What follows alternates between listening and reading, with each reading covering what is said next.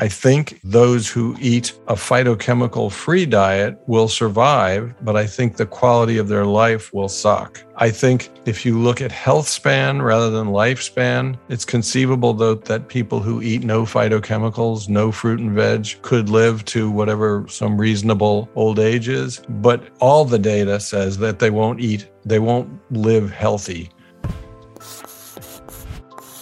Welcome to the Proof Podcast, a space for science-based conversation exploring the health and longevity benefits that come with mastering nutrition, physical exercise, mindfulness, recovery, sleep, and alignment. Facts, nuance, and trustworthy recommendations, minus the hyperbole. Hey friends, great to be here with you. I'm your host, Simon Hill. I'm a qualified physiotherapist and nutritionist with an undergraduate science degree and a master's in the science of human nutrition. In my career, I've worked with many people, including elite professional athletes, to improve their health, performance, and longevity.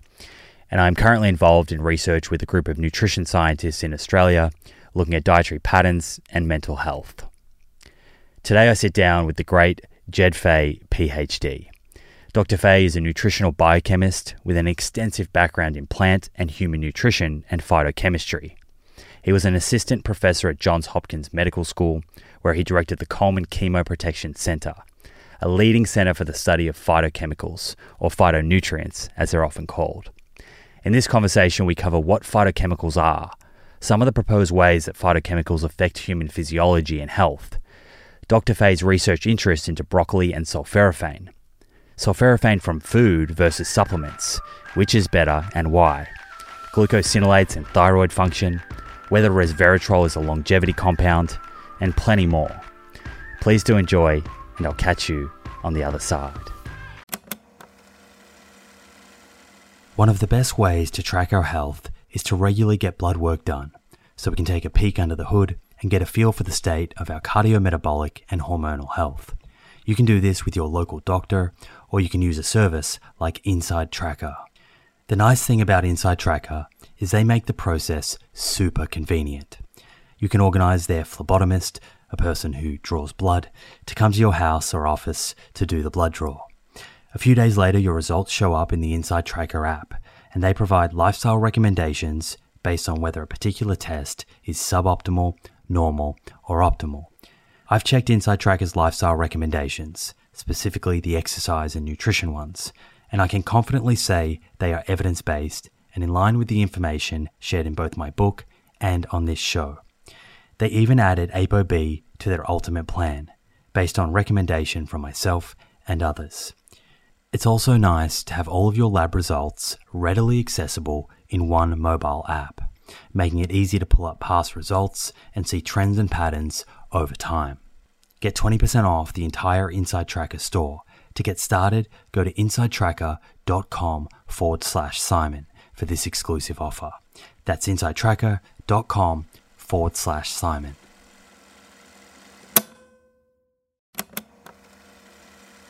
If you're a long-time listener of this show, you'll be well aware of the scientific evidence that supports a high-fiber, plant-rich diet for good long-term health. And while I certainly believe in a food-first approach, there is a role for supplements to help optimize the intake of specific nutrients and address any nutritional gaps. Enter Amil. Amil is a plant-based wellness company with a series of products to help you optimize your plant-based diet. Two of my favorite products being the Essential 8 multivitamin and the Optimal Omega Plus.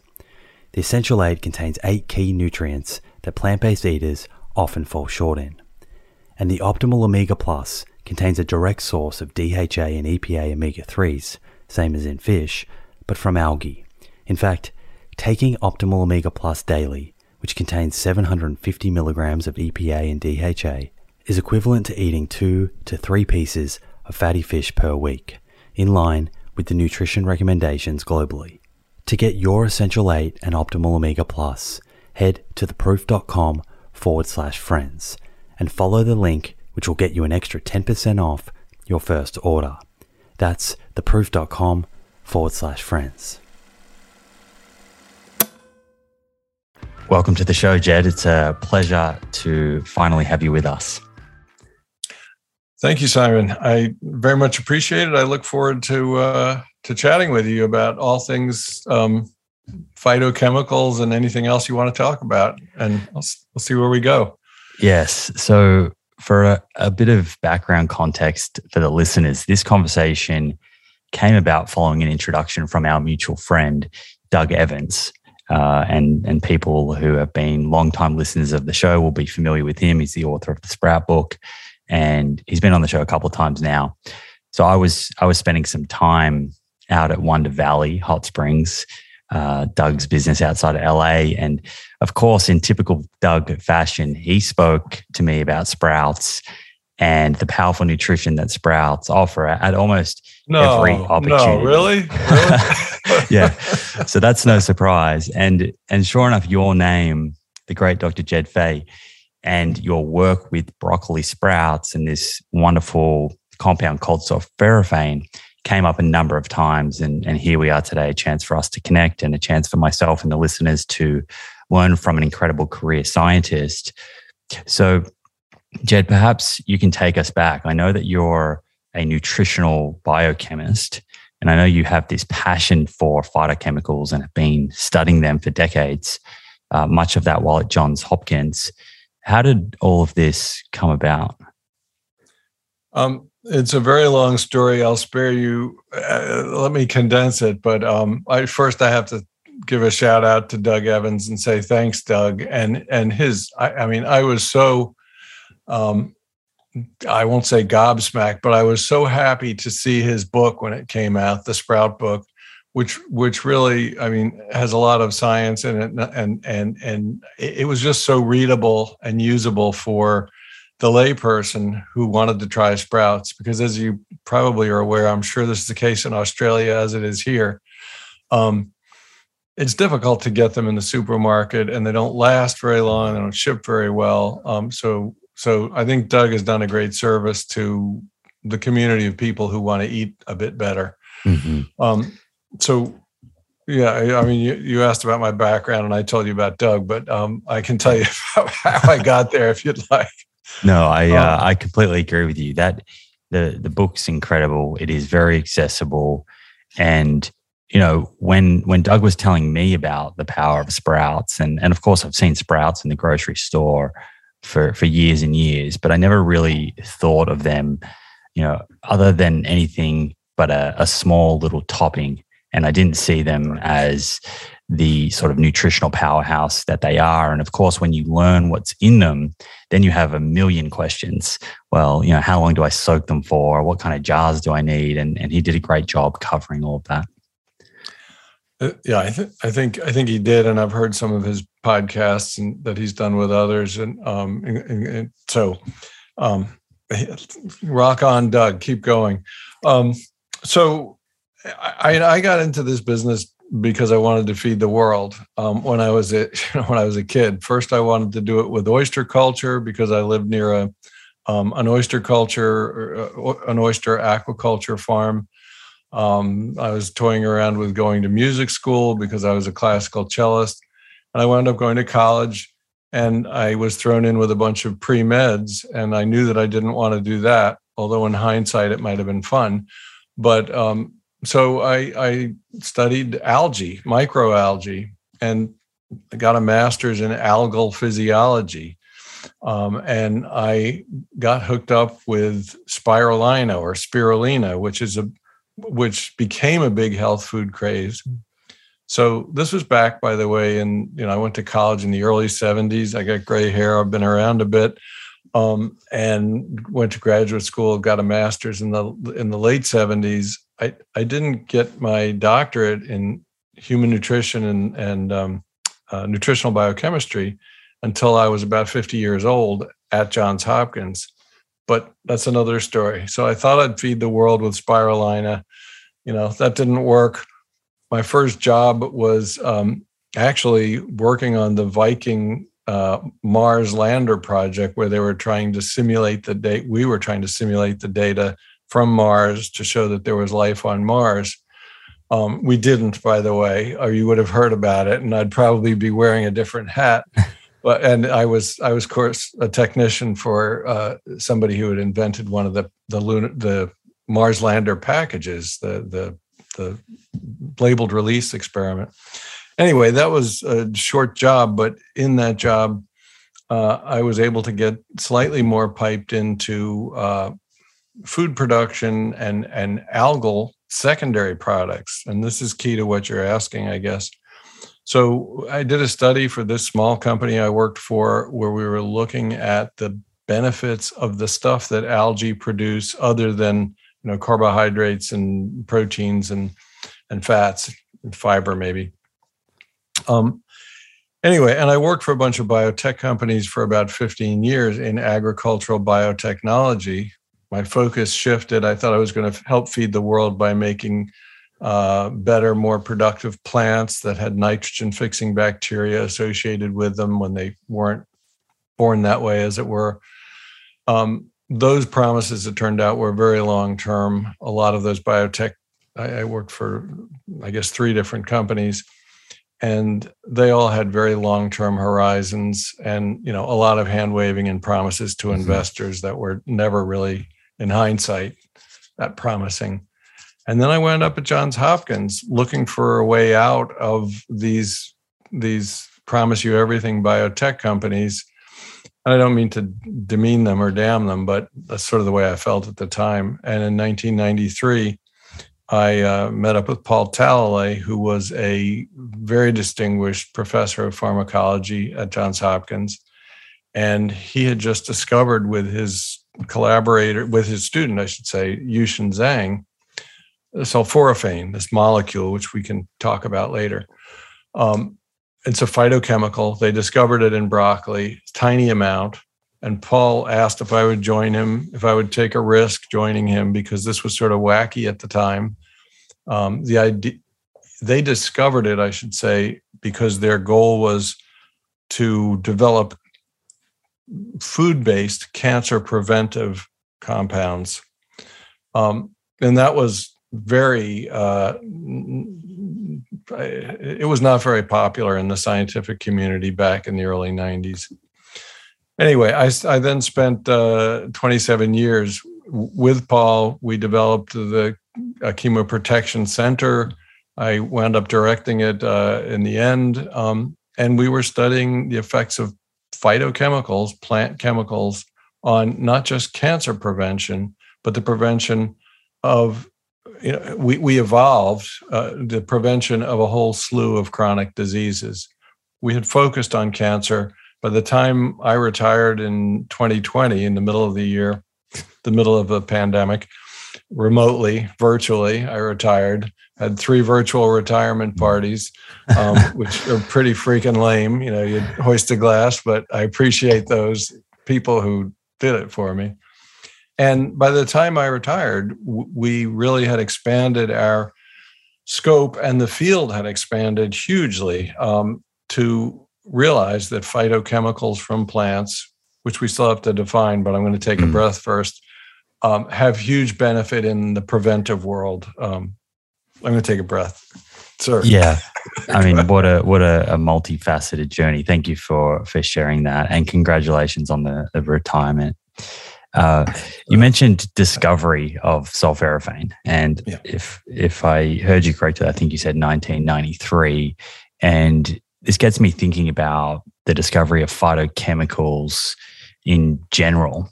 And, I think we discovered vitamins in the early kind of 1910s, and then minerals. By the 1950s, there were daily values for things like calories and protein and various vitamins and minerals. When was it that scientists first realized that, hey, plants contain not only energy, macronutrients, vitamins, and minerals, but there's also this other class of compounds that we now call phytochemicals? That's a good question, Simon, and I'm not positive when that might have been, but I know that when I started at Johns Hopkins in 93, the word phytochemicals, or phytonutrients, they were called by some people, doesn't really matter what you call them, had been around probably since the 70s. But I think I'll sort of have to revisit history on this to give you a really accurate answer. But I think the realization sort of accompanied this discovery of sulforaphane, and at that point in time, people already knew about curcumin from turmeric, very, very powerful and potent Indian subcontinent spice. And so people certainly knew that phytochemicals gave flavor and taste and odor or scent to plants. The idea that they were being repurposed by our bodies for protection against disease or for therapy in the Western medicine tradition is certainly, I would say, in the last 30 to 50 years. But as I know you know, because I read your excellent book, the traditional medicine traditions go back thousands of years, and the idea that plants could do these funky things like protect you against certain diseases was well established. It's just that Western physicians and Western nutritionists were pretty clueless until the 70s or 80s. We better define phytochemicals for the viewers who are just coming to this naive, shall we say. The way I define them is any of the compounds produced by plants that are not vitamins, minerals, or the macros, carbohydrates, proteins, fats, fiber. They are secondary metabolites of plants. And what that means is just that they're not the main things plants have to survive and to live, but they are protective of the plants. Plants evolved, Michael Pollan famously, I can't remember his exact quote, but he said something like the effect of plants are stuck where they can't run away, they can't fight. So they've evolved this incredible armamentarium of defensive compounds. That's what phytochemicals are. And they attract pollinators, they repel predators in some cases. And they have a whole host of purposes in the plant. We repurpose some of them because they're not toxic to us. And of course, some phytochemicals like nicotine are very toxic to humans. So there's a balance. And the question of how we as humans evolved knowing that we could eat some plants and not others is pretty cool. I'd love someone to give me a good answer to that. How many people had to die trying, foxglove or nicotiana or some toxic plant? But so that's what phytochemicals are. They're present in very low quantities, milligram quantities or microgram quantities. And because of that, or as a result of just the way they evolved, many of them are very potent, either as colorants, flavorants, or scents. So I know we're going to explore kind of how they affect our physiology, but a question has just kind of popped into my mind. So if these compounds are part of the plant's natural defense system against predation from insects and fungi and certain animals, is there a difference between organic and conventional produce and their sort of phytochemical content? Do organic foods contain more because the plant has to perhaps defend for itself more? Yes. And is there great proof? It's getting better. 20, 30 years ago, I got into pitched battles with horticulturists at meetings and agronomists about that question. And it was poo-pooed. And there really wasn't much evidence to support what you're suggesting 20, 30 years ago.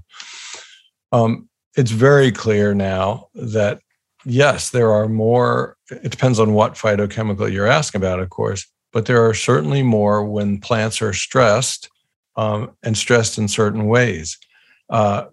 Cannabis produces more THC and CBD when it's up at higher elevations and gets more ultraviolet light. It's in part a protective mechanism. Broccoli appears to produce more of the precursor to sulforaphane when it's being chomped on by predators, worms and various predators. So the evidence is still, I would say, isn't as good as I'd like to see it, but it's certainly building. And when you think about what the plant has to do, it's so intuitive that what you say is true. And I hope that doesn't get in the way of a lot more really concrete proof that will shut some people up about it. So you look at an apple, you look at a perfect apple in a supermarket, maybe even wrapped in plastic. It's been bred for sweetness. We can talk about sugar if you want, but so it's been bred for sweetness, and it's been bred for pest resistance, and it's been bred for time of fruiting so that they can all be harvested at the same time. And it has not been typically bred for flavor, although obviously there are various cultivars of apples. But then you look at an organic apple, and they've got blemishes. They've got, I forgot what they're called, but blemishes, cankers, various misshapen features, because they've been stressed by bugs during their lifespan. And most people, especially the cider makers and the apple juice makers, will tell you there's tremendously more flavor in those organic or heirloom apples that don't get sprayed with pesticides, which kill every damn bug and every bacterium around them. And so they're growing in dirt instead of nurtured by soil. Anyway, I'm ranting and maybe exaggerating a little bit, but hopefully it gets the point. No, it's super interesting. Do you have any kind of idea as to how many phytochemicals have been identified by scientists? What sort of number are we talking about here? And I guess to extend that question, when someone says to you, broadly speaking, how are phytochemicals classified? Because I think people will have heard of things like polyphenols before and perhaps know that resveratrol is a polyphenol. And here you talking about sulforaphane, but how are these kind of broken up into different classes of phytochemicals? Yeah. So first, the number. So my colleague and friend Tom Kensler and I did a paper that came out about a year ago called that was examining the use of phytochemicals. So it was published, and we wanted to pick a number for how many phytochemicals there are in the universe that someone else had sort of published, because we didn't want to because it's hard. It's a hard number to defend, frankly. And so we picked the most conservative number we could find, which was 50,000 phytochemicals. And somebody by the name of Barbasi published that in a 2020 paper in a good journal. And we said, let's pick that one.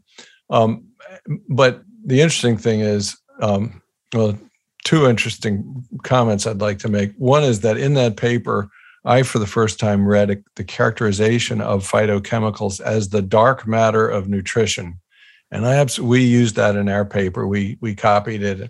I love that characterization because it is that. I mean, there are a ton of them. They act synergistically, additively, cooperatively, antagonistically, and you get certainly hundreds to thousands with every different plant you eat.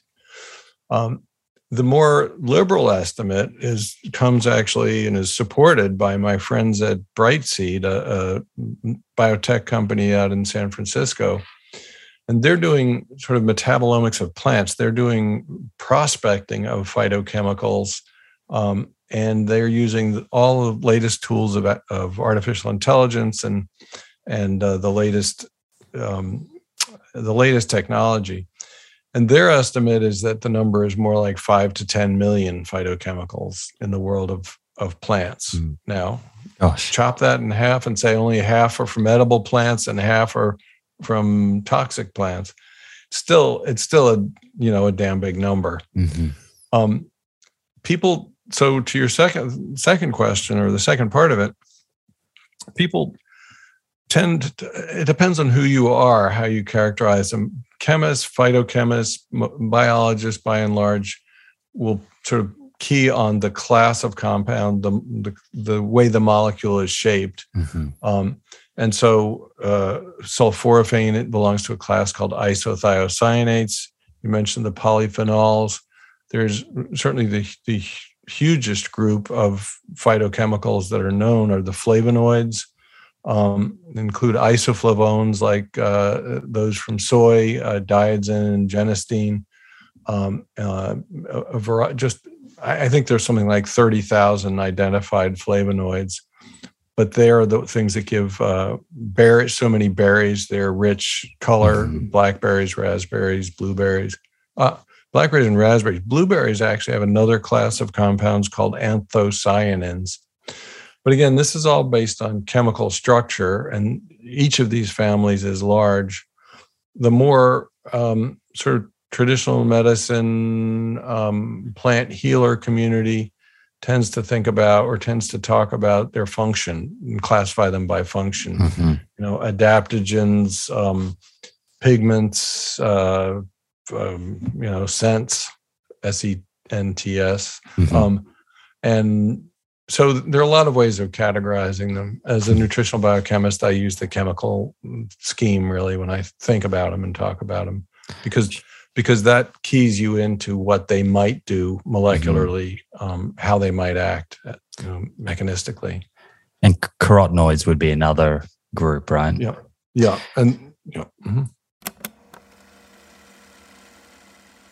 If you've tuned in to the many episodes I've done focusing on cardiovascular disease, the leading cause of death globally, you'll be well aware that ApoB is a better biomarker for measuring our risk of having a heart attack or stroke than LDL cholesterol. The only problem is that not every pathology lab is set up to test ApoB levels. Fortunately, this has now been made easier by Inside Tracker, a leading health and wellness company, founded in 2009 by experts in aging, genetics, and biometric data from Harvard, MIT, and Tufts, that provides lifestyle advice based on your blood test results. With the new edition of ApoB, Inside Tracker's ultimate plan now analyzes 44 biomarkers, including metabolic health markers like HbA1c, triglycerides, and blood glucose, important nutrients like vitamin D and iron, as well as hormones like cortisol, sex hormone binding globulin, free testosterone, and total testosterone, before giving you science-backed lifestyle advice to optimize your health and longevity. Your data tells the story of your health. With Inside Tracker, get to know your story and create a lifestyle that delivers better health for longer. Get 20% off the entire Inside Tracker store. To get started and redeem this offer, go to insidetracker.com/Simon. That's insidetracker.com/Simon.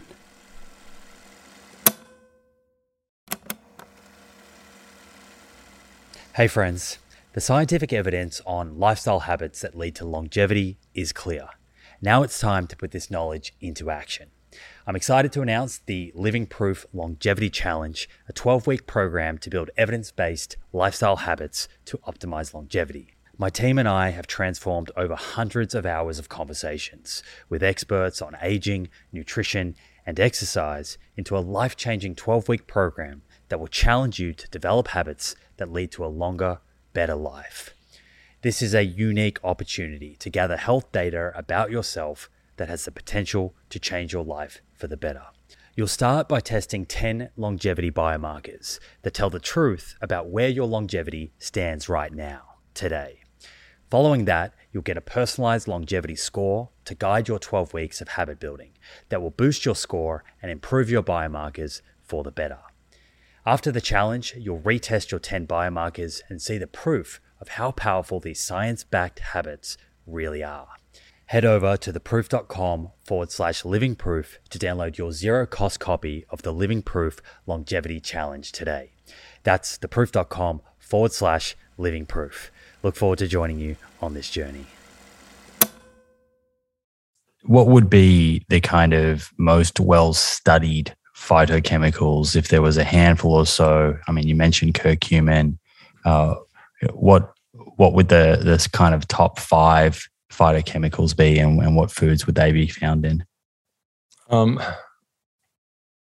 I'm chuckling because in the paper I referred to that Tom Kensler and I did, which I don't know if you have show notes that you can link to. I'll have to we'll put it get in you there. that.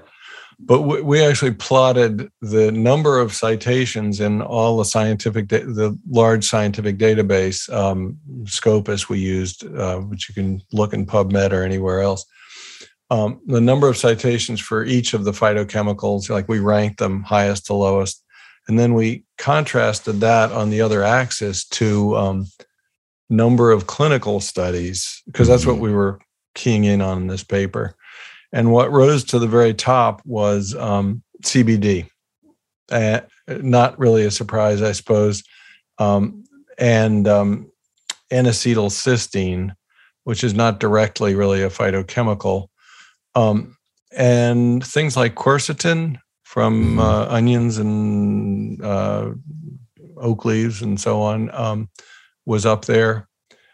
What do I think? And sulforaphane, which I spent over a quarter century studying, was, I don't know, number 40, 45 or something. So in terms of number of citations, it wasn't really high.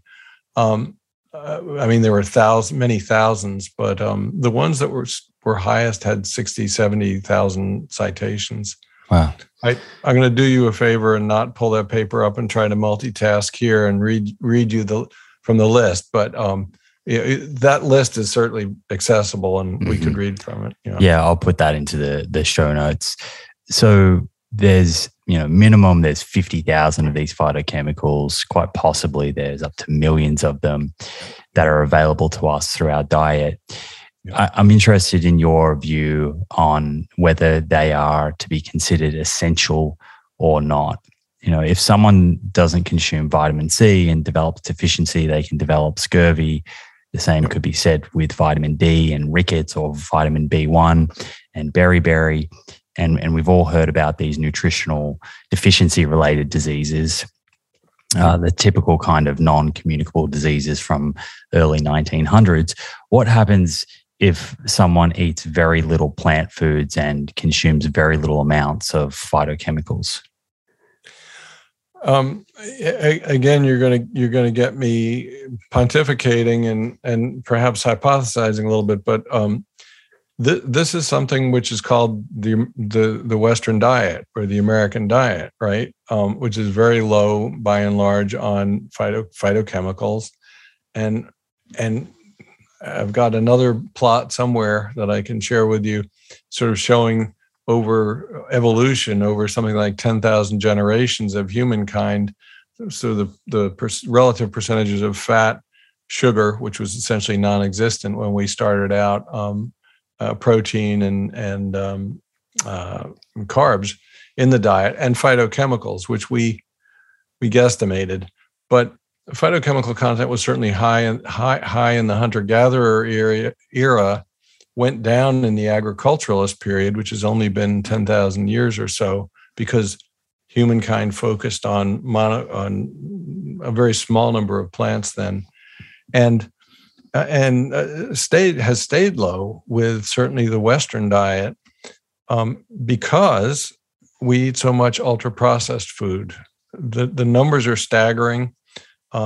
Something like 60 or 70% of food eaten is processed or highly processed, and those ultra-processed foods are stripped of phytochemicals, more or less. And there's a lot of hand waving and marketing about those that say they're not. There are also a lot of other things added to them, but I think you asked what I think, and do I have proof of this? Not really, not yet. But I think those who eat a phytochemical-free diet will survive, but I think the quality of their life will suck. So I think if you look at health span rather than lifespan, it's conceivable, though, that people who eat no phytochemicals, no fruit and veg, could live to whatever, some reasonable old age is. But all the data says that they won't live healthy, that they will suffer from 1, 2, 3, 4, 5 concurrent chronic disease states by the time they are at the end of the road. And that's called health span. And conversely, it's been shown that people eating phytochemical rich, call them Mediterranean diets, or as you know, there are many, many others. And it doesn't have to be, there does not have to not be any meat in those diets. And of course, it's a complex of things that's been talked about by Dan Buettner and Blue Zones and so on, stress and exercise and so on, and sleep. But those people who eat phytochemical rich diets have much better health span and much fewer concurrent diseases. And then someday, my goal is just not to wake up someday, but damn, it was a good ride until I got there. Quality of life. Yeah. It's all about quality of life. It's hard to do that phytochemical free experiment in human beings, though, right? It's ethically not an experiment you could do, and it would take the lifetime of an investigator and zillions of dollars. So it's not very straightforward. Short term, you can do it. But. What about if we think about the mechanism of action, though, that may speak to how those phytochemicals are affecting health span? I mentioned vitamins and minerals before, and these vitamins and minerals are considered essential because they often act as cofactors or components of enzymes and are kind of critical for the body. If the body's not relying on phytochemicals as cofactors and components of enzymes, what pathways are they acting on? What's the kind of proposed mechanism of action that leads to these phytochemicals exerting this benefit that then reduces our risk of developing chronic disease? So remember, pick the number 50,000 to 5 million phytochemicals. Of course, there's so many different ones and so many different categories that really I think it's very safe to assume that they probably affect all major metabolic pathways and probably all minor metabolic pathways. I would be shocked if they didn't. We know from our work that certainly these different classes of phytochemicals do act on both the same and different pathways. And so their mechanisms of action overlap. We've focused, as I said, on sulforaphane and the isothiocyanates. And for example, the mechanisms of action there include anti-angiogenesis, which is development of proliferation of blood vessels, especially important in cancer. Anti-inflammatory, which I don't think I need to say any more about. There's activity against the heat shock response, which is a protein damage reparation, sort of a pathway, among others. These are potent antioxidants and detoxification. They're potent in promoting detoxification of the cell. So to unpack that, and I should mention, I was actually just listening to a podcast by Kara Fitzgerald and Jessica Houston, and Kara was talking about all of the DNA methylation effects that phytochemicals, some of them have either been shown to have or certainly may have, incredibly important in epigenetics and imprinting. So I mentioned the antioxidant potency, for example, of sulforaphane. We have for years now called sulforaphane an indirect antioxidant. And the reason for that is that it is not a direct antioxidant like vitamin C is. Vitamin C is used up as soon as it encounters reactive oxygen, and you have to give it more. So you have to have vitamin C on board in the blood to do its thing. What happens with sulforaphane is that chemically it's not an antioxidant. I repeat, it is not. And so But what it does is it upregulates or induces or boosts levels of a whole suite of protective enzymes that in and of themselves are antioxidant enzymes that supply the glutathione pathway. Glutathione is the body's most potent, most abundant, I should say, antioxidant. It upregulates through a regulator called the NRF2 or NRF2. It upregulates hundreds of detoxification and antioxidant enzymes, as well as a variety of anti-inflammatory responses. So, do other phytochemicals do exactly that? Yeah, they do. And for curcumin's actually an example, but there are others which don't. Things like resveratrol is potent in the mTOR pathway and phosphorylation. So you have to look at the way each of them interact. And I've spent a quarter century studying essentially one set of pathways and one set of compounds. Not that we haven't done a lot of other things too. So I can't give you a one-word answer, or I can't give you one answer, but I'd say they affect all biochemical mechanisms.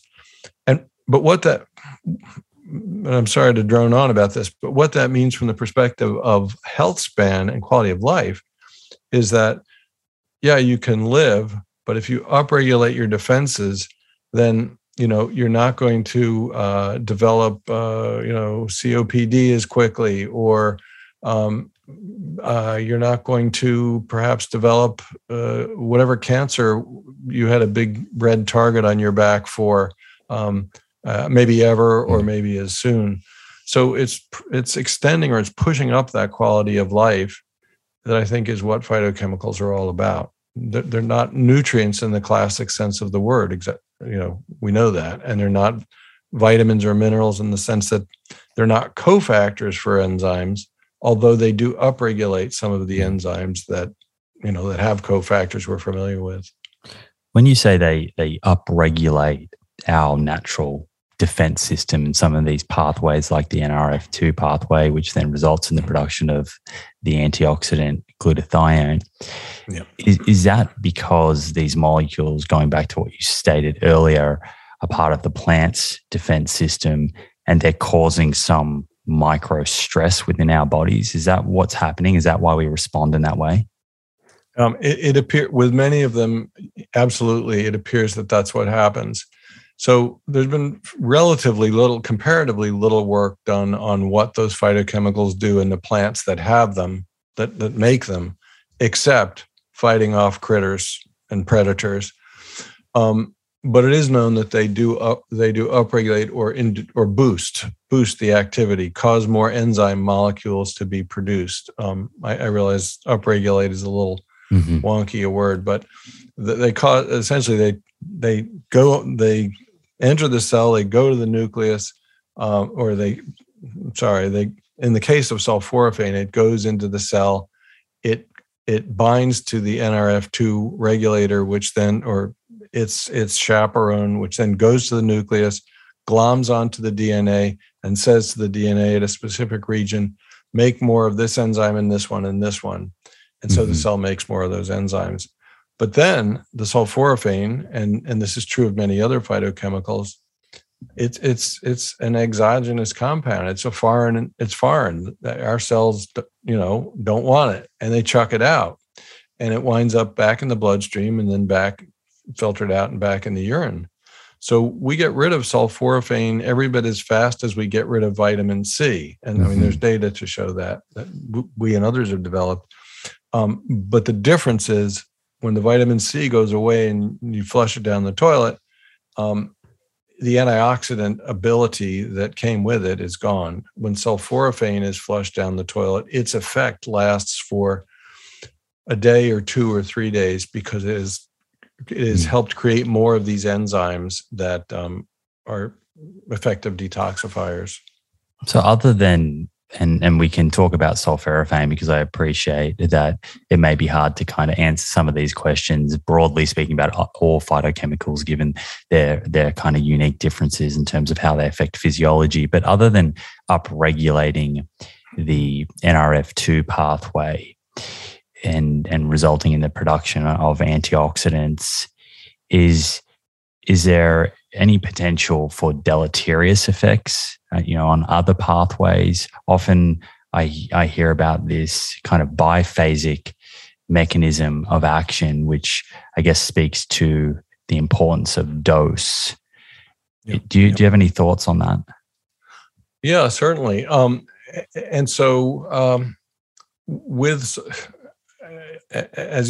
Thank you for not pushing me to talk about all 5 million phytochemicals, because I obviously can't. But with sulforaphane, for example, we know that there may be a downside to, for example, taking it if you have a frank cancer. So if you have a tumor, when you think about what I just told you it does in terms of protecting against oxidants and oxidative stress in a, quote, healthy body. When you think about what a tumor is something that grows fast, certainly grows faster than the surrounding tissue or the surrounding cells. That's how it ultimately has its effect. Cancer does. So if sulforaphane protects a normal cell, does it also protect a rapidly growing cancer cell? And I think we still, unfortunately, although a lot of work has been done on it, we don't know enough to really be prescriptive in our recommendations, because although it certainly appears that it enables more rapid growth of cells by protecting them from oxidative stress, it also has effects on things like autophagy, which is the normal process by which your body and your organs kill off cells when they're at the end of the line. So we have a constant cycling of cells, things like the colon especially, but in almost all of the body. So the reason sulforaphane has been called a double-edged sword in terms of cancer is because there are those effects which are actually beneficial in fighting cancers. And for example, there are synergies that have been shown with a couple of cancer drugs. So they enhance the mechanism or the activity of cisplatin, which is a widely used drug, and exemestane, which is an aromatase inhibitor used in breast cancer therapy. In terms of a prescriptive approach, I would say that is a caveat. In terms of dose, it was said by Paracelsus or one of those old guys that the dose makes the poison. So you can kill yourself with too much salt or water or anything, and certainly with too much, I'm sure, of any phytochemical. There's this concept of hormesis, not to be confused with another similar word that I'm not very fond of, but the idea that at a low dose there may be benefit, at a higher dose there may be toxicity,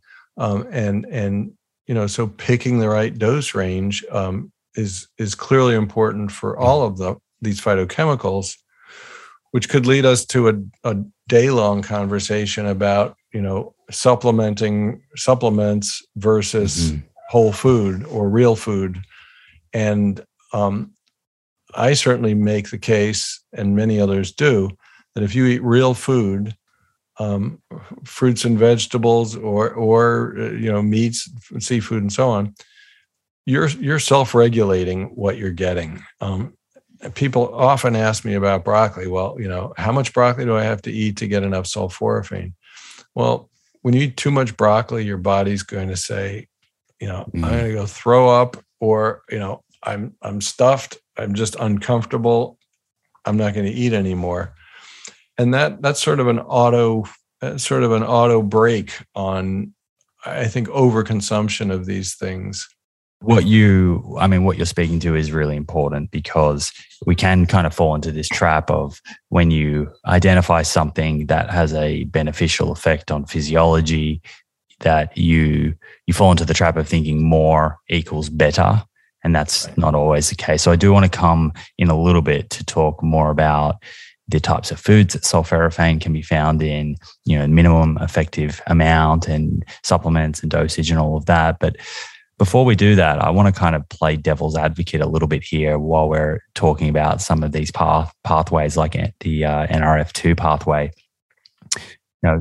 I do like to kind of jump outside of my echo chamber that, all of us kind of fall into inevitably. And my low carb kind of carnivore-ish diet friends would probably push back here a little bit. And I've heard them talk about sulforaphane and these pathways before, and also this kind of biphasic sort of mechanism of action where these compounds could be potentially deleterious at high doses. And one thing that I've heard them say is that our body doesn't need these plant compounds to upregulate NRF2 and produce glutathione. And in fact, exercise and cold therapy and sauna will do all of this just fine without the risk of ingesting these kind of quote unquote plant toxins, as they put it. What do you think about that kind of idea? I think that resonates with you, but I know there are rabid carnivores. In fact, I guess the other thing I'd point out, you mentioned saunas and cold therapy and exercise. Sure, evolutionarily, everybody got a lot more exercise than most modern Western cultures do now. But certainly not everybody did sauna therapy and cold therapy. And so, there are a lot of measures to which fitness enthusiasts go and bodybuilders go. And that's great for them, but it doesn't translate to society as a whole as a way to live, I think. Has there been any studies that have looked at kind of quantifying when you consume foods that are rich in glucosinolates, which then produce sulforaphane, and the production of glutathione, and how that compares to, say, a bout of exercise or getting into an ice bath? Are these comparable in terms of the amount of antioxidants that the body would produce in response to those various forms of stress? I don't know that there have been. I'm not aware of head-to-head studies on that on the specific question you asked, but I would venture to say that the effects are as great with sulforaphane consumption. We see effects. We see effects on a variety of disease conditions, disease states. We see effects on. When I say we, I use that term loosely. We and others. But various clinical studies showing effects on both biomarkers of the disease state, including glutathione levels or reduced to oxidized glutathione, that are statistically significant and that are elevated and impressive. And so I'm thinking of studies that I was actually involved with in diabetes, for example, in airway diseases, asthma, and diesel exhaust particle toxicity, to air pollution in China. Some studies we did, again, with my colleague Tom Kensler. And so, yes, there are studies that show positive effects of sulforaphane or broccoli sprout extract consumption or broccoli sprout consumption. How do they compare with exercise? We'd like to find that out, but and in fact, there are a couple of clinical studies I know of that are aiming to look at something like that. We have to be reductionist too, right? We have to. You can't look at everything at once, so it becomes a more and more expensive and difficult study to get funded and to pull off as you start to layer these things on. But yeah, it's a good question, and I think the answer is equivalence. And I think until that evidence kind of exists, the common sense approach, or what I see as common sense approach, is not looking at this as it's one or the other, but how many of these different aspects of our life can we try and integrate and stack on top of each other. And so sulforaphane, let's dig into this a little more. And you've just mentioned there some of the science that has been conducted into this molecule. Are we talking mainly animal studies, or are these human intervention studies? If someone just said, Jed, how well established is it that sulforaphane is beneficial for humans? What are the kind of best areas of science or studies that you would point to? So I think and again, my colleague Tom Kensler and I have a different paper that talks about, about 3 different papers in the last 3 years that talk about this. I think in terms of animal studies and cell culture studies, there are tons of them, to use a very technical term, certainly hundreds, probably thousands. In terms of clinical studies, human studies with real live human beings, there are close to 100 now that have been done. We've been involved with many of them, but certainly not all. So at least half of them are done by other groups. And so those studies have administered either the food, which is broccoli or broccoli sprouts, or the precursor, which is found in those foods when they're not damaged, and that's called glucoraphanin, or sulforaphane, which is what's ultimately produced in a plant that's chewed on by insects or that's destroyed by bacteria because it's a defensive reaction. It's also, I should mention, produced in your gut by your microbiome. So that if you ingest cooked broccoli, for example, you make sulforaphane from the precursor. Just the levels and rates vary all over the place from person to person. So of those close to 100 studies, probably 2/3 or half to 2/3 were done on healthy individuals. But the other types of disease states or conditions that were examined include diabetes, a number of different cancers, COPD, as I said, asthma and allergy, diesel exhaust particle toxicity, just volatile air pollution toxicity. We have a number of studies we did in China on that. And the outcomes, and I should say autism and schizophrenia. And I've been involved in about 7 studies on the combination of those two, both in the US and in China. And so I'd say the take home on schizophrenia is still up for debate because it's very difficult to study. It's difficult to study vis-a-vis when you intervene. With autism, it's a bit easier, although it's a very difficult clinical study to do. And Andy Zimmerman at Harvard and later at UMass Medical Center worked with us at Hopkins to do 2 clinical studies. In the first one, we showed, I would say, a fairly dramatic difference in symptoms. We didn't have any biomarkers, though. And in the second study, we showed a less robust, but still a difference in outcomes, autistic behaviors, characteristic behaviors. And we did have some biomarker data. And it's important when you do these studies to not only be able to say, especially neurological or psychiatric studies, to not only be able to say, okay, the caregivers said they got better in this and this way, or the physician treating said they got better in this and this way.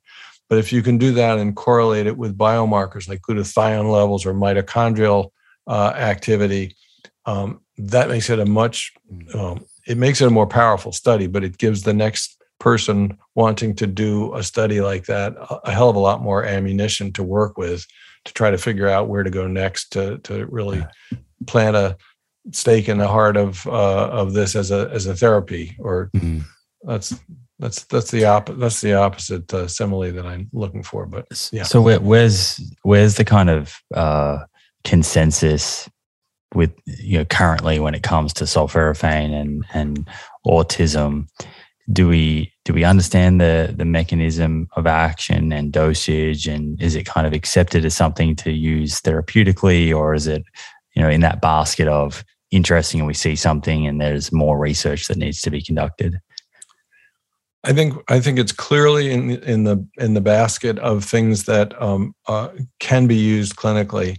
I think the problem, which I'm sure you've seen in your work, I think the problem lies with the medical establishment, and doctors treat disease and use drugs and surgery, and there are many doctors I know and like and respect, and they have a tough time of it in medical school. They have a hell of a lot to cram into their brains. But one thing that's not crammed into their brains is nutrition. And that's a well-documented, almost a complete blank spot in their education. So the most physicians will do is say, eat a healthier diet, eat more fruits and vegetables, get more exercise, bam, your 15 minutes is up, go away. So nutritional counseling is woefully lacking. But I think for those who are in integrative medicine and functional medicine, it's quite well known actually that sulforaphane is, or I should say broccoli, perhaps as a supplement, is something to be reckoned with and considered. And we have friends in Korea who are prescribing it, friends in the US who are prescribing it. In fact, it's so well known, albeit, by peer-reviewed publications and word of mouth, that the Parkinson's disease community has now perked up. And there are animal studies suggesting very strongly that it may be useful in Parkinson's. And so there's somebody actually a retired chemist in France who has self-experimented with broccoli sprout extracts, broccoli seed extracts, and seen remarkable, this is an N of one anecdote, but remarkable improvement of his symptoms. And he's documented them very, very fastidiously. He then recruited 8 other friends who had Parkinson's in that very tight-knit sort of self-help or network. And they documented effects also, positive effects on the disease state, on the symptoms of the disease.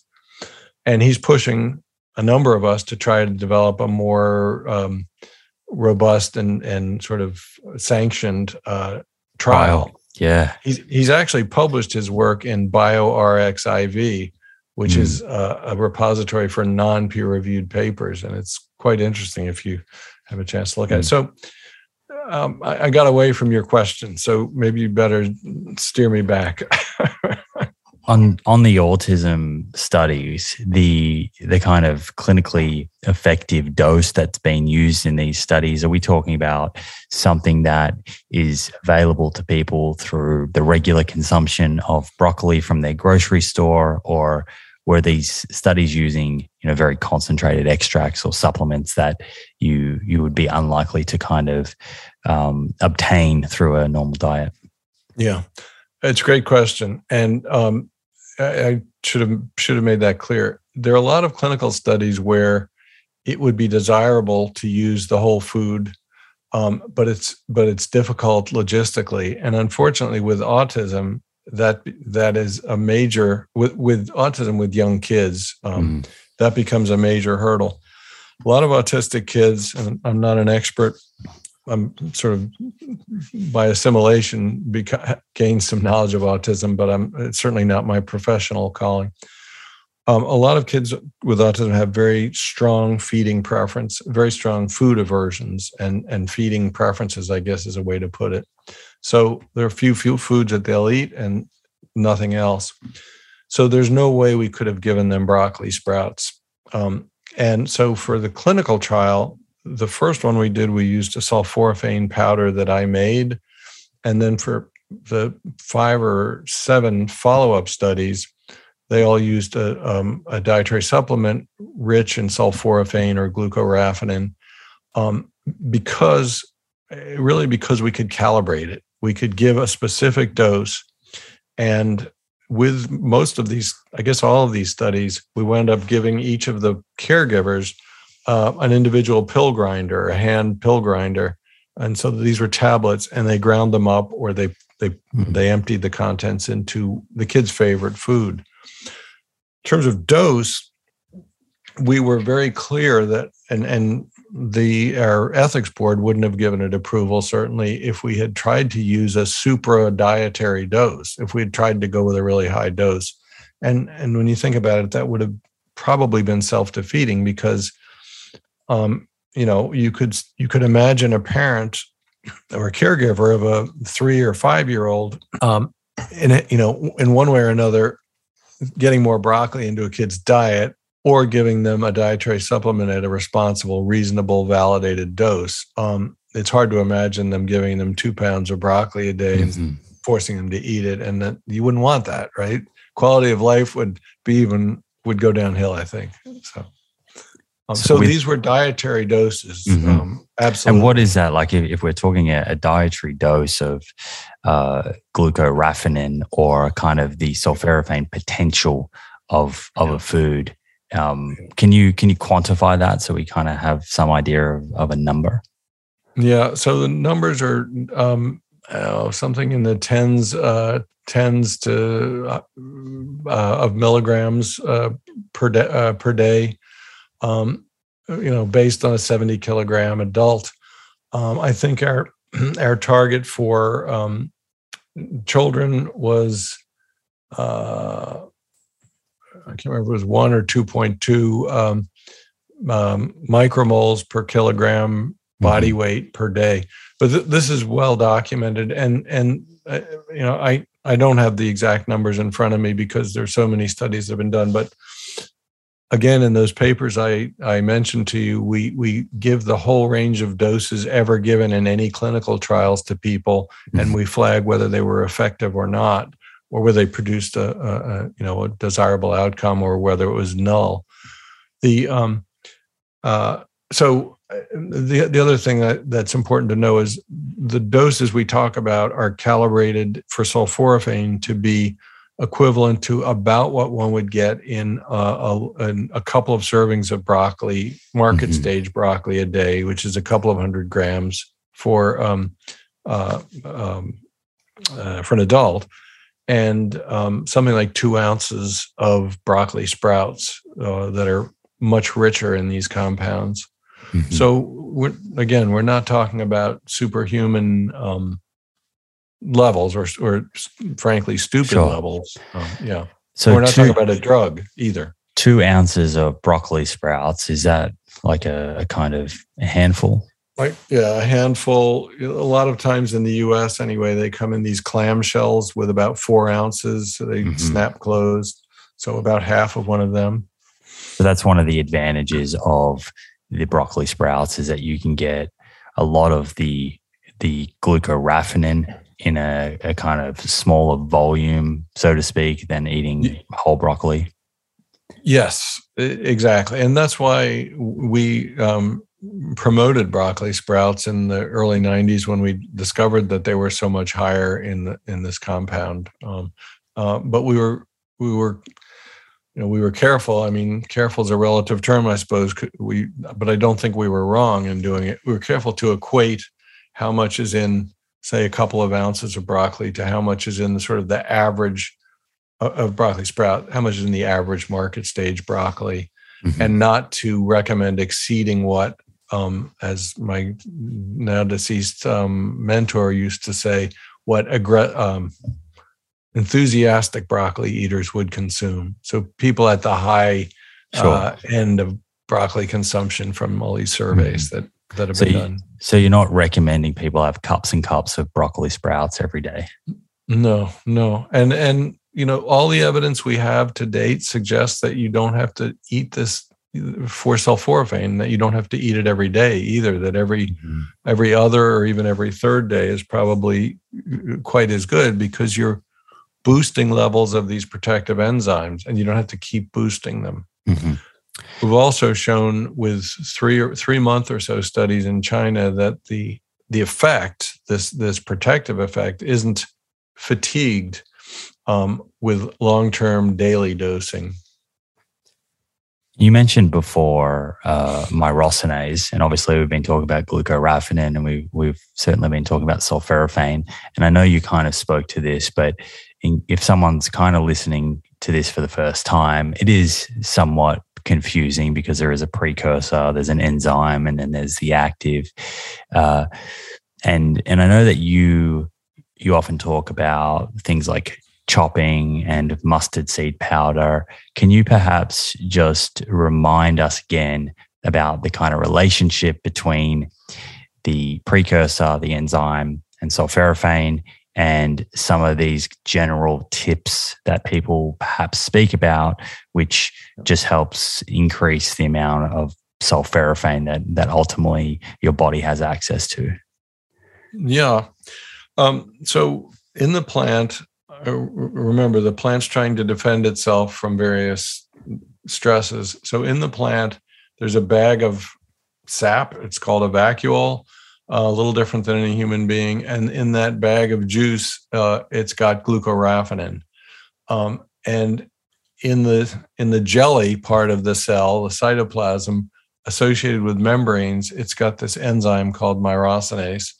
And it's only when you bust the cell, when you break it by chewing it or penetrating it with a fungal Haustoria or whatever it's called. It's only when you do that you let the enzyme and its substrate come together. But when you do, you form sulforaphane in the case of glucoraphanin very, very quickly within a half a minute or so, if you do it in sort of a controlled environment. And so the problem is that sulforaphane is very unstable because it wants to bind to every protein and macromolecule it sees. So it doesn't last in its active state very long, which is why in most of our trials, we did deliver the precursor glucoraphanin, which is very stable. And we relied either on co-administered myrosinase, the enzyme, or we relied on the gut microflora to do the hydrolysis, to do the conversion to sulforaphane.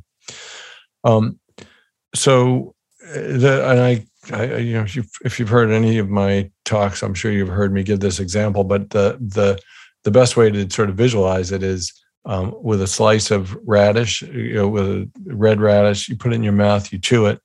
The immediate sensation is cool and crunchy, but within a half minute or less, you get the heat. And what you're doing is exactly that same reaction with just a very different, very similar pair of compounds. It's almost identical to sulforaphane, but it happens to be hotter. Mm-hmm. So that's what happens when you move from the plant world. Well, let's stay in plants, not go to supplements. But if you eat raw broccoli, what you're doing is you're being the predator. So you're eating the glucosinolate or glucoraphanin, and you're creating that reaction in your mouth. And as it goes down the old pipes, your sulforaphane is being absorbed certainly more quickly than it would be if you had to wait till you got to the large intestine, mm-hmm. where you hit all of these bacteria that have myrosinase activity. So the pharmacokinetics or the dynamics of absorption are different when you eat raw broccoli than when you eat cooked broccoli. And it turns out that bioavailability is indeed higher if you eat raw broccoli, but it's not essential that you do that if you don't like it. I mean, a lot of people, a lot of talking heads and podcasters want to give recommendations, or you've got to eat your broccoli raw, or you've got to add some other source of myrosinase like mustard seed. Yeah, you can, but when you and I, who know how badly off the world is, look at the population, especially in the West, and say, what's the best thing to recommend? Are you going to give some formula about microwaving and adding mustard seed, or are you going to say just eat more plants? Damn it! Yeah, I mean, that's what you need to do to be healthier. Yeah. And if you want to throw broccoli or some other cruciferous vegetable in there, that's a great idea. Do it. And that's simple advice, but that's where I always turn to. I think that's really interesting, and the point that you made there about raw versus cooked. The reason why you're talking to that is because when you cook it, you deactivate, if I'm right, that myrosinase that's in the plant, which means that reaction doesn't take place in the initial part of digestion. But I didn't know that our bacteria also has myrosinase. So there's almost a bit of a backup plan should you be consuming broccoli or cruciferous vegetables that are cooked. So that's really cool. I wonder, have you given any thought as to whether one's microbiome composition dictates their kind of ability to actually make the most of the glucoraphanin containing foods that they consume? Yeah. Yes, we've given a lot of thought, and we're not the only ones. So in one of our early experiments, we actually gave subjects, volunteers, a large dose of pre-surgical antibiotics to knock down their bacterial population, and then they self-administered fleet enemas. So they were cleaned out and had very little bacteria in the colon for the day in which we did an intervention. And we did a before and after evaluation of whether they had myrosinase activity in their microflora. And so we completely got rid of it. And then it bounced back to levels characteristic of each individual within, I think it was a month was our follow-up period. We know that all of these phytochemicals have an effect on the microbiome. And I use that term very loosely because I'm too old to be a microbiome expert.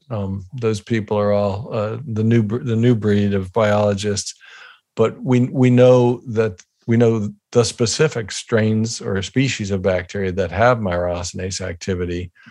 And there are companies, there's a company in Japan that I know has looked at, there are multiple companies that have looked at, for example, a probiotic approach to supplying myrosinase containing bacteria by, when you think about it, maybe you don't want to think about it, but all you have to do is enrich a stool culture of someone's, and this is actually done for fecal transplants, which are now pretty widely used to fight certain bacterial infections. So you can select from normal human bacterial populations and sort of bump up the levels or even select for certain types of bacteria. Can you administer them? Is it wise? Do those levels maintain themselves over time unless you have the repeat sales of buying probiotics all the time? Don't know. And so I'm not recommending that, just to be clear, but I think all this is coming, whether I like it or not. I think people will do it. Yeah, it's an interesting area of research, and the reason that question sort of came to mind was I know that there's been research on isoflavones and some difference between people in terms of how they metabolize those based on their microbiome consumption. So it's an interesting thing to entertain, and probably an area of science to kind of watch as it unfolds. Another question I have for you is... I just want to interrupt you and say that we actually have a study. It was a study on autism with a collaborator, and she did collect stool samples, and they were evaluated. And that paper is in my list of things to write in retirement.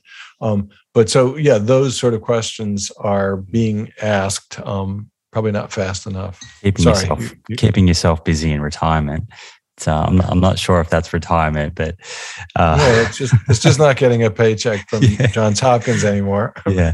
The glucoraphanin you mentioned is stable, and so it sort of makes sense that that's the way the compound is in the plant, and it's not sort of activated and turned into this more unstable sulforaphane until there is some sort of predation, I guess, or threat. Right. I'm interested, how important is how fresh our food is? So is the glucoraphanin content of, say, broccoli, or broccoli sprouts, is that highest, immediately after harvesting the fresher the plant, the sort of more sulforaphane potential. Has anyone looked at that? Yeah. It's been looked at sort of from the side. So what we know is that as plants, stay on the supermarket shelf or in storage and age, cellular structure breaks down of the plants, and obviously not too fast, because no one would eat a broccoli if it was dried up and looked awful. But so there's some cell lysis or deterioration, and that's going to cause myrosinase to act on glucoraphanin, sulforaphane to be formed. The sulforaphane will get bound up by proteins and macromolecules in the plant, so you'll have less of the total package. And of course there are a lot of other vitamins. I shouldn't say a lot. There are other vitamins like vitamin C whose content goes down. So the loss of phytochemicals certainly parallels just general quality decline. Mm-hmm. If you look at stuff like the carotenoids, which you mentioned, same thing. Color vibrancy goes down. That means some of the carotenoids have been depleted. So yeah. I know that's why Doug's such a big fan of sprouts, because he talks about them being literally the freshest food that you can consume. They're alive when you eat them. But the other thing about sprouts, and having tried to push broccoli sprouts early in my career, I think I have rights to talk about this a little bit. But the thing about sprouts is they're so transplantable anywhere. I mean, anybody could grow their own food. You don't have to grow all of it and just eat sprouts, as I think Doug does. But you can add fresh sprouts, meaning fresh vegetables, mm-hmm. to your diet, no matter where you live, and it's fairly simple to do. It's effortless, let's say, but it takes a little forethought. I agree. I know that Doug does not just eat sprouts, because I saw him eating a durian, and I know he loves his durian. So I know. And he makes wraps with nori. And yeah. But sprouts certainly make up a lot of his calories. Talk to me about the supplements. We've kind of spoken a little bit about them. I'm interested. There are a lot of sulforaphane supplements on the market. What are your thoughts about supplements? When would these perhaps be good for someone to think about consuming versus foods? And if someone is looking at getting a supplement, is there a way of kind of negotiating all the different options out there and finding one that is of high quality? Yeah. So I think, in full disclosure, I should say, I am consulting now for both a food company and a supplement company. By food company, I mean a responsible food company, not big food. I think there are a lot of opportunities or instances where supplementation is either wise or certainly not something to shy away from. What I always used to say is that, as we age, and I have some additions to this, but as we age, by and large, people in Western societies anyway, get less physical exercise, they get less active, and they consume less food. They don't eat as much, and it is difficult to consume, whatever the latest recommendations may be, 5 or 10 or however many servings of fruit and veg a day, and it's more difficult for people faced with this constant barrage of ultra processed food, which makes up the center of the majority of most grocery stores in this country. So you can take the attitude of these people are wrong. They should be eating more fruit and veg. Damn it, and do it. Listen to me, or else you're doomed. Well, that's sort of stupid. I used to think that sort of preaching was what I was put in my academic situation to do. But I quickly realized that, if you're talking to a brick wall and people look at you with a blank face and blank stare and go back to eating French fries and hamburgers, it's a useless battle in some cases. I'm not a legislator, political regulator type person, but there are solutions people have put forward in that realm. But so I think if someone refuses to eat more fruit and veg, then a supplement that's rich in phytochemicals or certain phytochemicals is valuable, including sulforaphane. I think what's becoming very clear nowadays is that there are many disease states for which sulforaphane supplementation may be beneficial, and nobody's in a. So first of all, nobody's in a position in the supplement world to make claims about that, and the big pharma has an absolute stranglehold on those sorts of claims. I don't want to see sulforaphane turned into a drug because it's not. It's a natural product. It's a plant compound. Yet people are constantly trying to make derivatives that are more potent or less, or that they can patent. So I think in many of these disease states, there is becoming, I mentioned the autism and Parkinson's situation, a groundswell of interest in these things. And in many cases, supplementation would be reasonable. If you go to this whole issue of chronic diseases, and you look at the number of chronic diseases that, for example, NRF2 upregulation is effective in, you realize that probably half of the population in this country has one of the chronic diseases that would benefit from such boosting of NRF2-related detoxification enzymes. Because I mentioned diabetes, obesity, and on and on and on. So really, you could view all of those people as candidates for supplementation, even regardless of the diets that they chose to eat.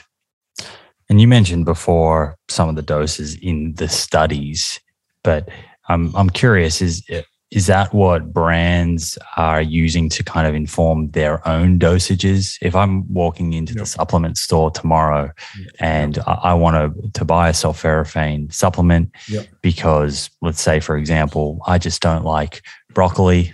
I'm telling fibs because I do love broccoli. But if I didn't like broccoli and maybe I travel a lot, I know my diet's not great, I want to get a sulforaphane supplement, and I look at all the options out there, what am I looking for to kind of separate something that might be inferior quality to something that is trustworthy and is actually going to give me the benefit that these studies have shown?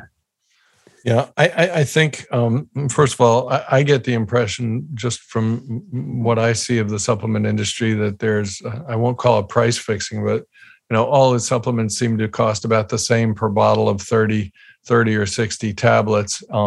I think the more responsible supplement companies, which also equates to the larger ones and the more well-known ones, do a pretty good job of going a little bit on the conservative side of the dosages that would be prescribed if you followed took a mean of all the published literature, and which is difficult to do.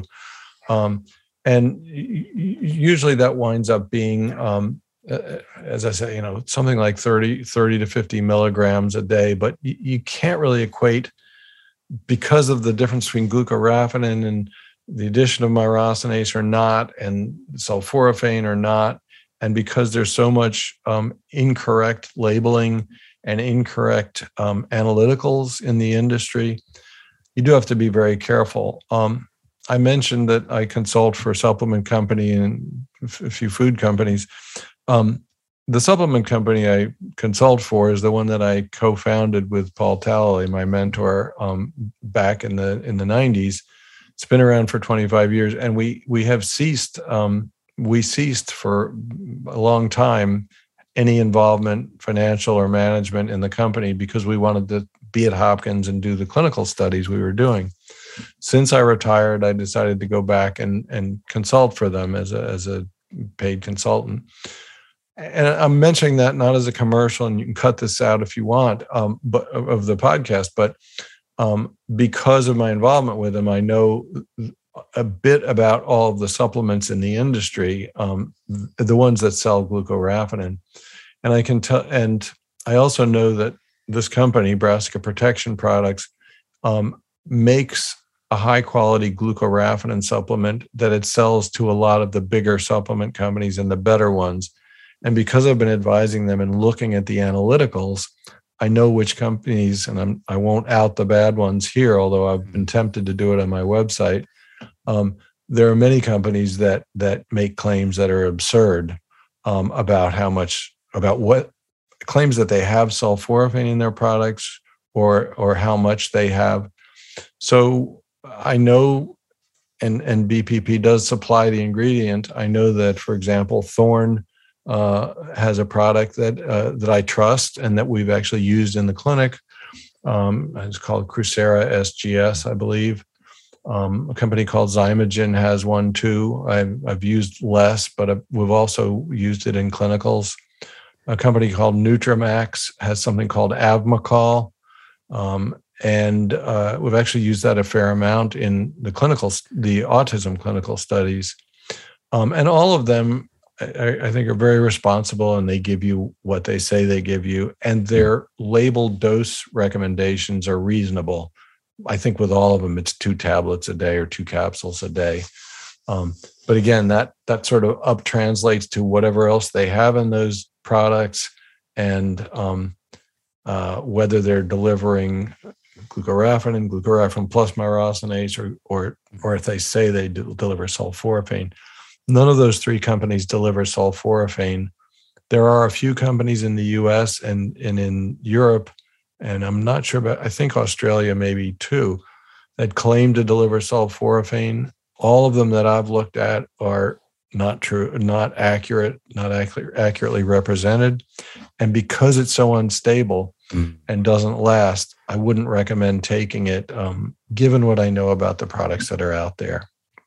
Yeah, well, that's good advice. There's a few options there for people to look up. One thing that just came to mind, I've had people ask me a number of times over the years about glucosinolates and thyroid health.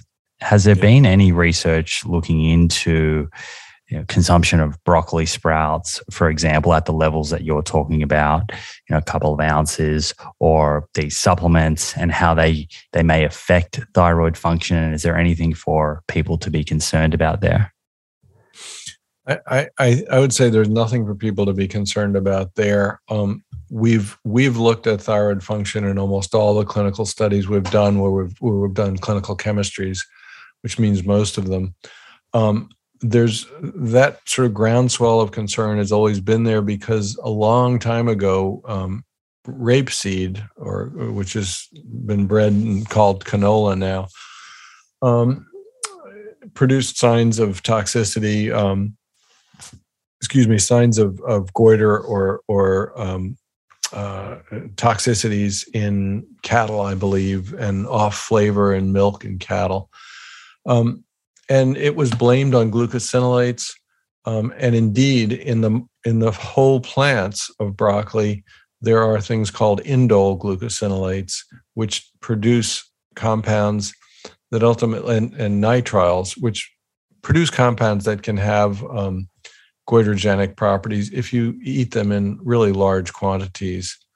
And there were some ancient studies from the 1920s on deliberately giving rabbits goiter by feeding them, which is iodine related, of course, thyroid, by feeding them cabbage, but it was a diet that was, I forgot, 50% cabbage or all cabbage or something.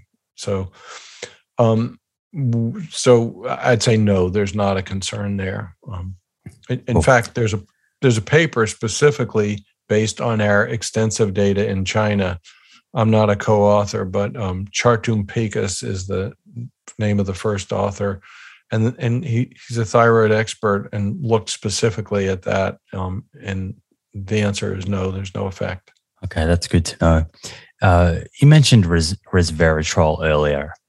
I'm interested in what your take is on this compound, because I feel like there's been a lot of different opinions out there in the media, and in some ways, I think resveratrol has almost left a bad taste in people's mouths about phytochemicals. I've heard people on one side of the fence claiming it's a longevity compound that will certainly add years to your life, and then there's other scientists saying that's nonsense and the data is flawed, and it seems like all of these folks are very well-established scientists, and it's a bit of a mess.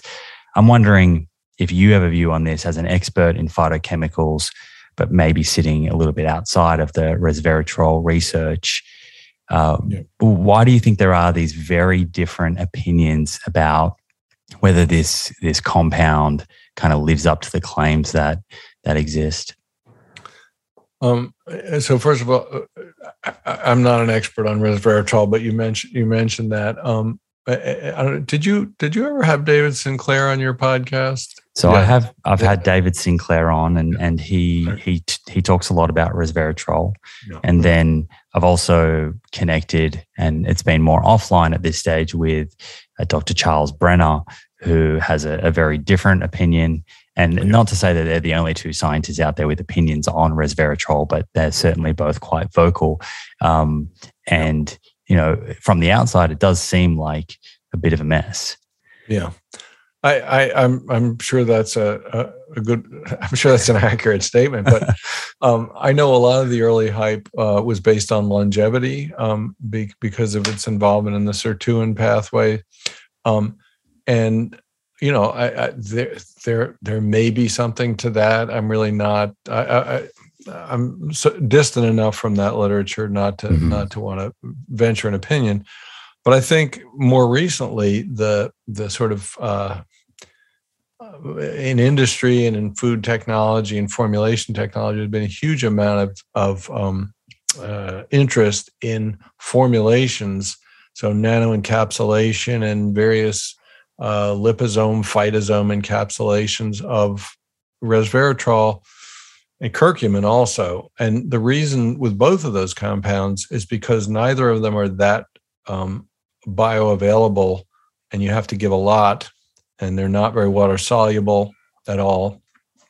So with curcumin, I think it's not a problem if you like Indian food, you just pour it on, and some of it'll get in. But I know the supplement companies have gone to great extents fighting with each other to make better formulations that are more soluble and are taken up better.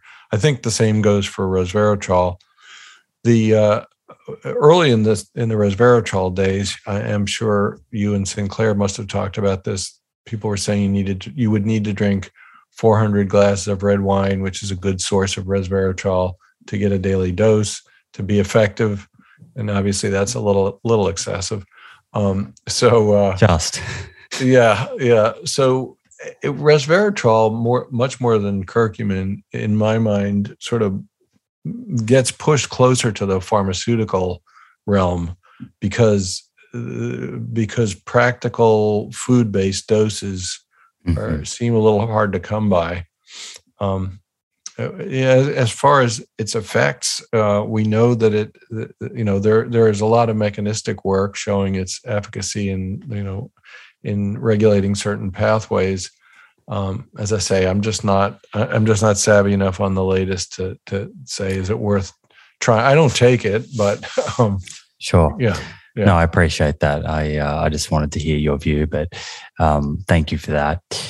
Well, I agree. It's a bit of a mess. Yeah. But it may turn out to be the brass ring for longevity or health span ultimately, but it's not there now. Yeah. We'll see. And I guess that kind of brings me to one of the final questions I wanted to ask you, which is looking forward, the sort of future of science that is looking at phytochemicals, resveratrol and others, sulforaphane. Are there further technological advancements that are needed, or is it just concentrating on a particular type of science that you think is required and will be beneficial in terms of pushing this area of science forward? Well, I think one thing that will be very powerful is linking mechanisms, the molecular biology, the pathways that are well studied and well understood, with the observed symptom effect, symptom expression of in various disease states. That doesn't really speak to prevention that much, though, and prevention is where I really see the brass ring for phytochemicals, as opposed to therapy. So I think one really has to study mechanisms, and those are getting more and more related to risk for a variety of diseases and conditions. It's very difficult. Studying phytochemicals and their effects is extremely difficult, not because it's rocket science, but because it's very difficult to get funding for it. There's typically no intellectual property. So a pharmaceutical company, which funds all these drug trials, isn't going to step in and be a white knight and fund a $1 million intervention with something they would not have any bragging rights on, if you will. That makes it difficult. The fact that there are 50,000 to 5 million different compounds makes it really difficult. The fact that any one plant, edible plant, has hundreds, if not thousands, of bioactive compounds in it makes it difficult. The length of time, and I'm giving you all the negatives, but let's lay the cards out as they are. I think it's extraordinarily difficult, and Paul Talay and I used to talk about this a lot, to conduct a cancer, for example, cancer prevention trial, because if you believe what many of us are saying, that you should from childhood be eating a healthy diet, such and such, then that will reduce your risk of getting cancer, which normally develops in your 50s, 60s, 70s, 80s. It would literally would take the lifetimes of probably multiple generations of investigators, and it would take hundreds of millions of dollars. That's been stated many, many ways, many times before, to do a proper prevention study. So you wind up looking at populations at high risk for certain diseases, and you can do that with some cancers also. It's still a huge study. Or you focus on chronic conditions that are easier to make an early call on, and perhaps autism is one of them. Perhaps, you could argue that Alzheimer's and Parkinson's are, because generally when they develop, but maybe not, because what if your epigenetics as a fetus or as an infant, or your diet from age 5 on was really what predisposed you to some of these conditions? How the hell do you study that except in a poor mouse, which doesn't translate? That's what I always think about the studies that look at at-risk populations in terms of extrapolating from that. It does leave that question of, well, whatever the intervention was it too late? Had they already lived 50 years with exposure to a diet that was low in phytochemicals, all of a sudden you run this intervention. Sure, they don't have disease yet, but you run this intervention for 5-10 years and they're developing cancer. But is that because, these phytochemicals simply turned up with not enough time to exert the benefits that they can exert over a lifetime? Exactly. I mean, that's absolutely the concern. So, there are a lot of reasons why it's difficult to do these experiments. The light at the end of the tunnel, or the bright spot, I think, there are a couple of them. One is that we as scientists, not me anymore, but the younger generation has gotten so good at doing these additive, multiplicative, combinatorial experiments where they look at more than one compound at a time, and not necessarily in the clinic, but that's coming. Because it used to be that the only way we could make conclusions about phytochemicals, or about, the effects of foods, is to look at a specific phytochemical like sulforaphane or resveratrol or whatever. we didn't have the tools in the lab or in our studies to look at more than one at once. And now we are. And I mentioned Brightseed in San Francisco. They, for example, are really leading the pack, I think, in looking at artificial intelligence and just this wide, unfocused, or I guess it's called non-focused metabolomics, looking at all the small molecule phytochemicals in a specific plant and mapping them, and then putting them through bioassays for efficacy or for biochemical or molecular effects. And I think that's going to lead to some eureka moments. I think it already has for them, actually. But so yeah, I mean, there's progress that's going to be made, but it's different than business has been as usual. Yeah, sure. Well, Jed, it's been a pleasure chatting with you. Consider this an open conversation. I'm so glad that Doug introduced us, and I've really, loved chatting with you today. Please come back whenever you want to. To close this one out, is there anything that you feel like we missed, or anything that you would like to leave people with when it comes to thinking about phytochemicals in their diet? No, except what we've already said, that the smart money is on just eating a healthier diet, and that's not rocket science. We do know what that entails, and we can fight about pescatarian and carnivorous and so on, and get more exercise and maintain social interactions. And I think the Blue Zone's got it right. And it doesn't matter where you live, you can practice some of these techniques, and it doesn't matter what your diet is, really. There are ways to tweak all of them to make them more sensible. Beautifully put. If folks listening would like to follow your work or connect with you online, get in touch, where's the best place for them to find you? JedFahey.com, JEDFAHEY.com. Super simple. Yeah. Yep. Awesome. Well, I'll put that into the show notes along with lots of the studies that you've spoken about and those 2 or 3 supplement brands. Thank you so much. And yes, I really appreciate your time and hope we can do this again soon. My great pleasure. Yep. Thank you. Thank you for joining me for this episode and your interest in science-based conversation. I hope you enjoyed it and found the information covered interesting and instructive. If you did and you'd like to show your support for the show, please subscribe to our YouTube channel where you can stay up to date with new episodes and watch them in video format. Yes, the full-length videos. Please also consider subscribing to the show on the Spotify and/or Apple Podcast app, wherever you enjoy listening to podcasts. You can also leave a review on Apple or Spotify. Again, a great way to support the show and make our content more discoverable for others to enjoy and learn from. If you have any comments about the episodes, suggestions for future episodes, including guests you'd like to see on the show, or questions that you'd like to have answered, please leave those in the comments section on YouTube.